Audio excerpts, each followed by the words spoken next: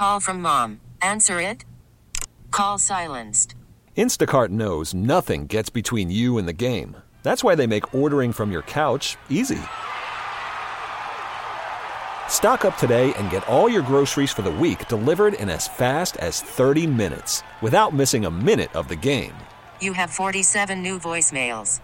Download the app to get free delivery on your first 3 orders while supplies last. Minimum $10 per order. Additional terms apply. T-Mobile has invested billions to light up America's largest 5G network, from big cities to small towns, including right here in yours. And great coverage is just the beginning. Right now, families and small businesses can save up to 20% versus AT&T and Verizon when they switch. Visit your local T-Mobile store today.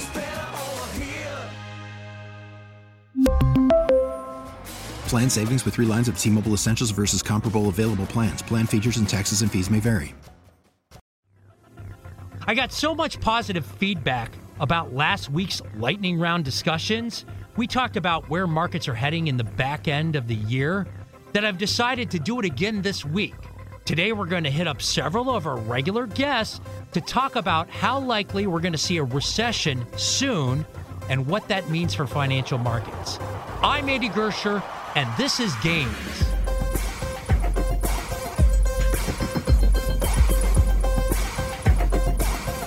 All right, we're going to kick off the conversation with Mark Hulbert, investment columnist for the Wall Street Journal, Barron's, and MarketWatch.com, based in Washington.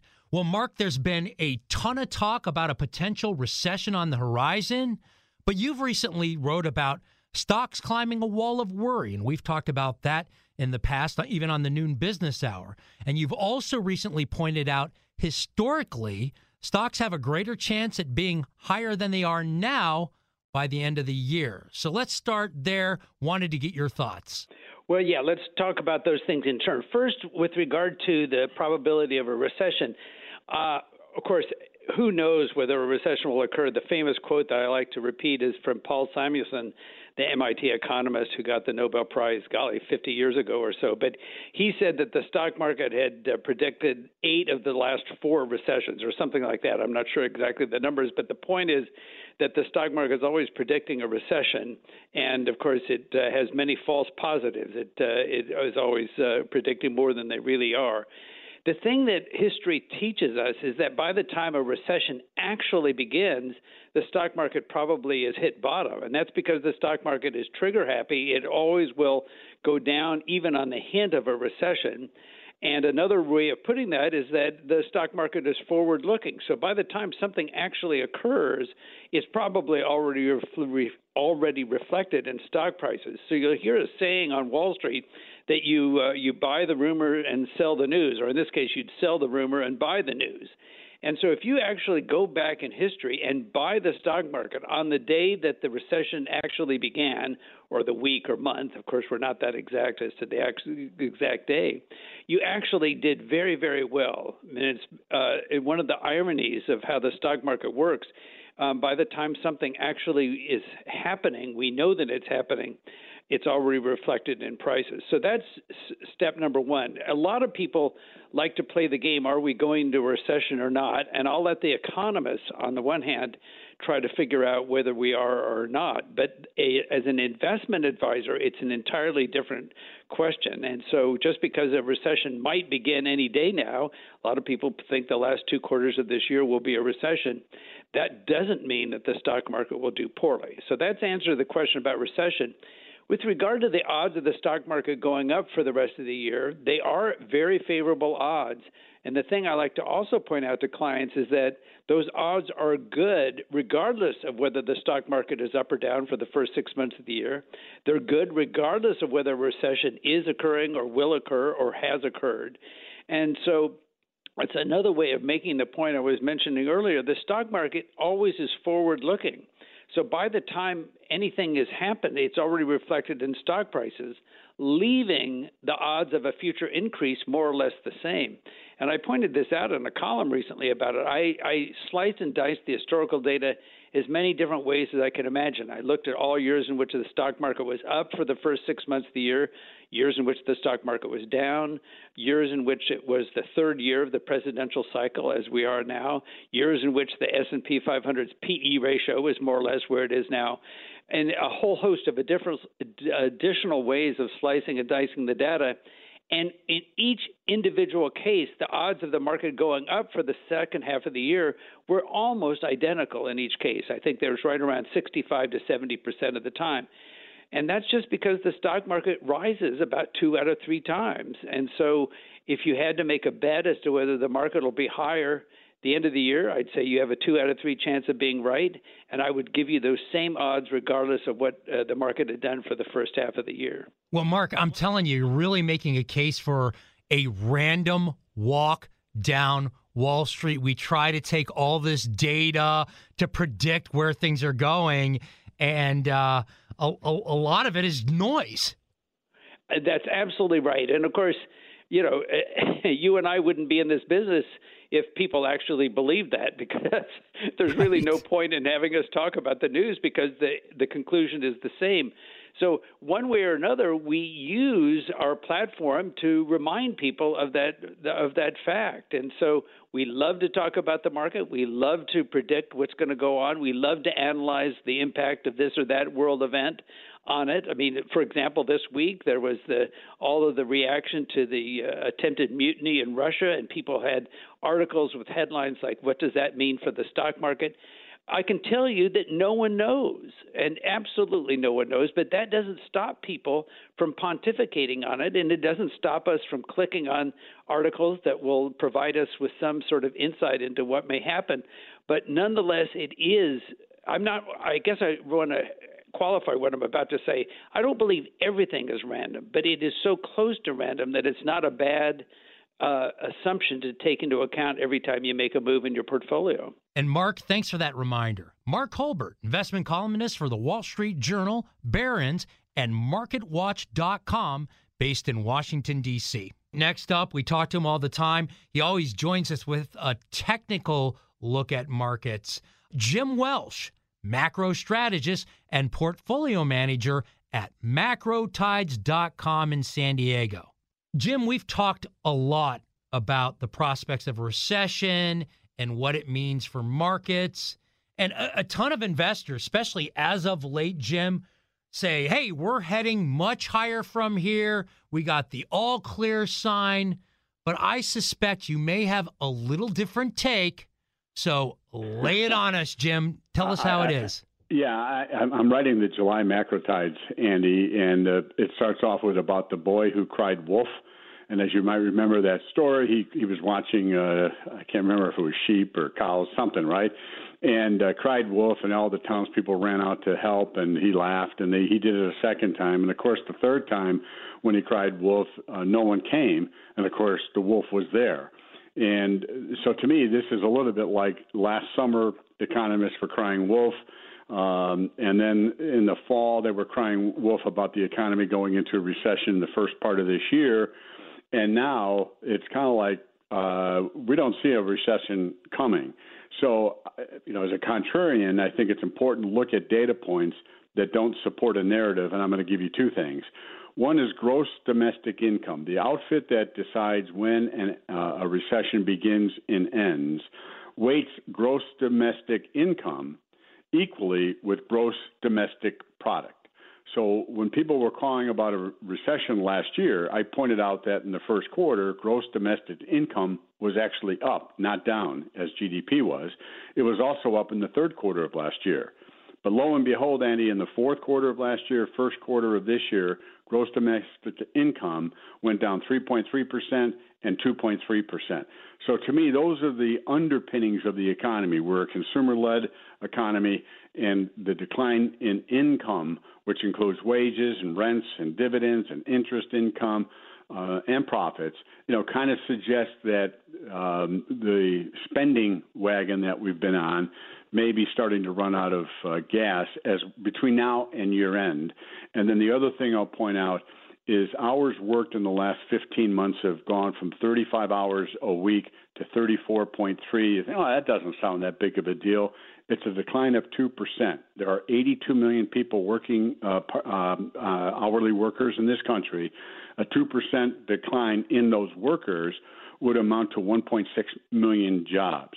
So my point is just that I think things are setting up for the economy to slow in the second half of this year based on those two statistics that really don't get mentioned much, but I think are very important. We always talk about how markets look technically. The charts hit those levels, Jim. Yeah. Well, the S&P got to 41.95 on February 2nd. On June 16th, it got to 44.48, up 6%.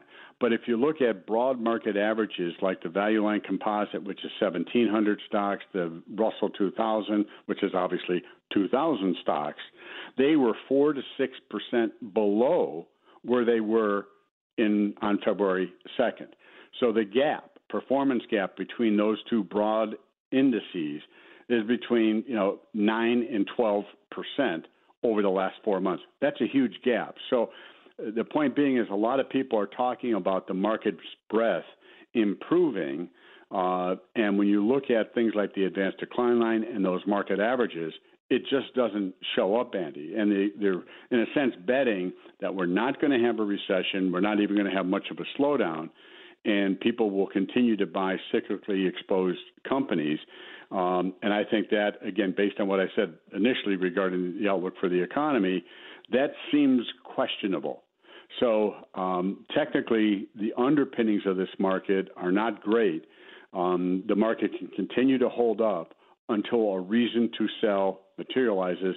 And since most people don't think a recession is coming, I think the market will be vulnerable, Andy, as we get into the second half of this year and we start to see signs that the economy is indeed slowing more than expected. That will give a reason for people to sell, since that's not what they're expecting. And, of course, advice for the individual investor knowing all of this.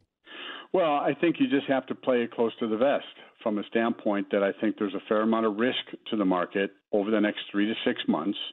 And if you're invested, try to use stop losses to make sure, because the risk, Andy, is that if indeed we start heading toward a recession later this year, early next year, at some point in time, I think the S&P has the potential of declining back to the October lows of 3,500 and potentially down to 3,200. So we're talking about a fairly meaningful drop if indeed the economy slows as I expect. I'm not expecting it to slow, in the first 2 weeks of July.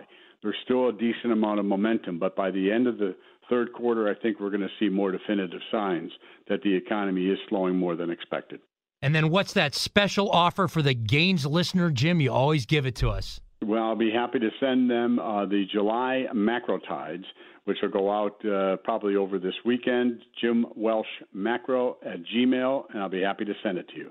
Yeah, take Jim up on that. That's Jim Welsh, Macro Strategist and Portfolio Manager at macrotides.com, based in San Diego. Hey, be sure to subscribe, follow, leave us a 5-star review on Apple Podcasts. I've been told that's podcast gold. Totally appreciate the solid there.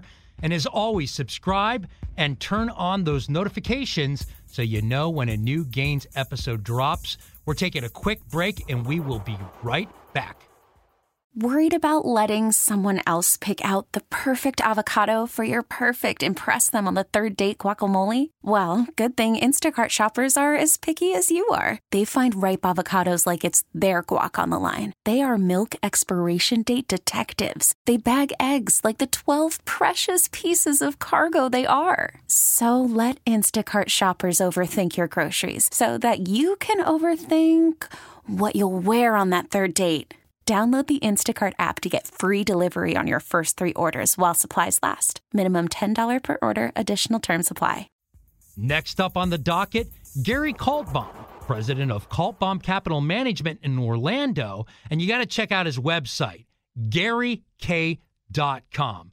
Gary, thanks for joining us. We're talking to a lot of the show's big dogs on what the future holds for stocks.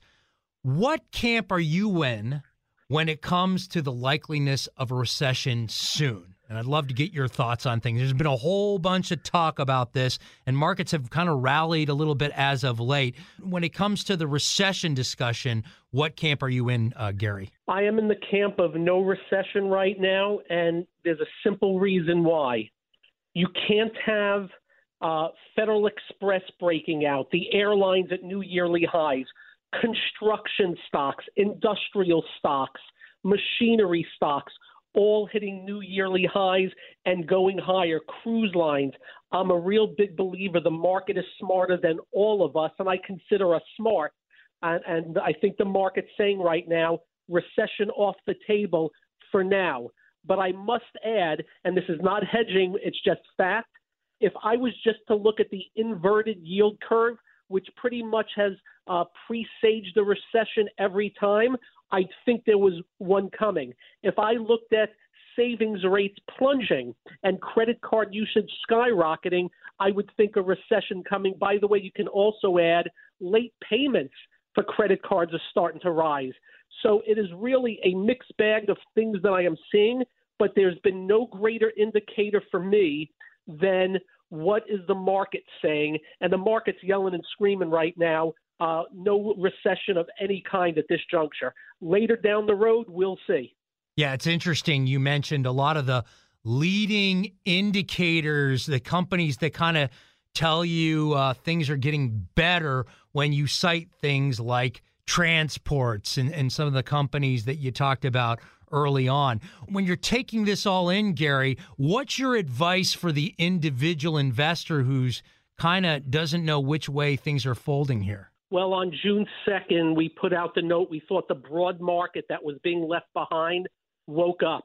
And that's what you're seeing right now when you see things like the transports, when you see stocks like Federal Express or Old Dominion Freight, a trucker, really moving nicely. Those are the areas, but don't forget that technology has been very, very strong and continues in a bull phase itself. So market's acting pretty darn well, notwithstanding pullbacks. I think it's in pretty decent shape right now. Of course, that can change. We have the Fed that looks like they telegraphed they're going to raise rates again, and you never know what the reaction is going to be. All I can tell you, all evidence in right now is that we're in good stead in spite of all the things that I had mentioned that are staring us straight in the face. And you cited the leadership of tech, which had initially been pretty narrow. I mean, tech accounted for a lot of the gains for the year. It seems like the rest of the market may be catching up here, Gary? Leave no doubt.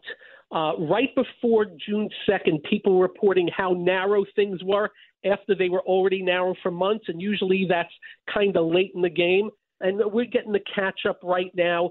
To what extent, I don't know. I've been always a growth stock guy because you find the greatest growth companies, those are going to be your big winners, and these economically sensitive areas will only last so long because they don't have the great sales growth and earnings growth that companies in maybe technology or medicine have. But the most important point to make is until the market is bad, it's good. And we had enough bad, and on a daily basis right now, the market's pretty much proven itself. And today in the New York Stock Exchange, 2,800 stocks up, 1,100 down. Those are the type of days that make you feel better and know that the market's broadening out, and hopefully it continues. And then what areas of the market, Gary, do you like right now that you see maybe the best value or poised to really perform here in the second half of the year? Well, I don't know about the word value, but I can tell you that housing stocks, which we're in, continue to lead up.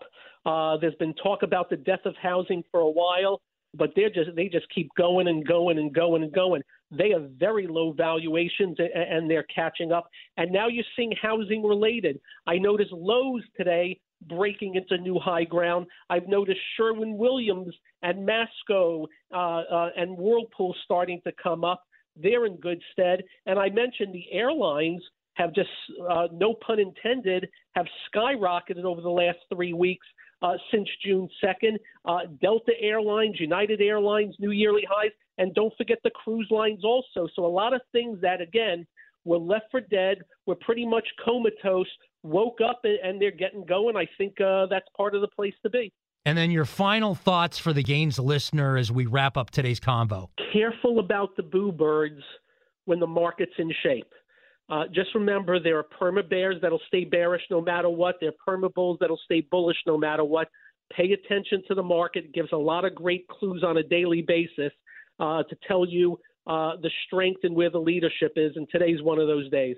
Big thanks to Gary Kaltbaum, president of Kaltbaum Capital Management in Orlando. And you got to check out Gary's website, GaryK.com. And to round out the conversation today, Tim Ghriskey, senior portfolio strategist at Ingalls Snyder in New York. Tim, always great to have you on the Gains podcast, talking about where are you in the recession camp?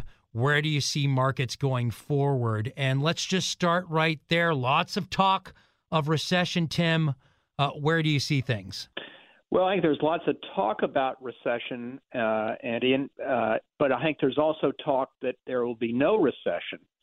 So I think it's really up in the air. And to us, that means if we do have a recession, it's probably likely to be very shallow, very short. We'll probably see some slowing in the economy, even if it doesn't become a recession. We don't think either scenario is a death knell for the stock market. We think the market can power through all of this, regardless of the economy. If we do see a bit of a slowdown, what do you anticipate the market reaction? You kind of said that you think the market can power through this. I mean, where do you see the market from a technical standpoint and where it stands if we did see a rough patch? Well, I think you're going to see certain sectors become impacted by the recession. So those economically sensitive sectors, such as consumer discretionary and industrials, they will likely take a hit in a recession because the fear is that the recession will become worse and will really impact their businesses. There are other sectors of the economy and of the markets that won't be as impacted by that, modest economic weakness.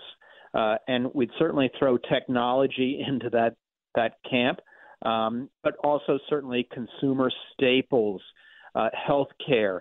The more defensive sectors tend to do well in those types of periods where there is an economic slowdown.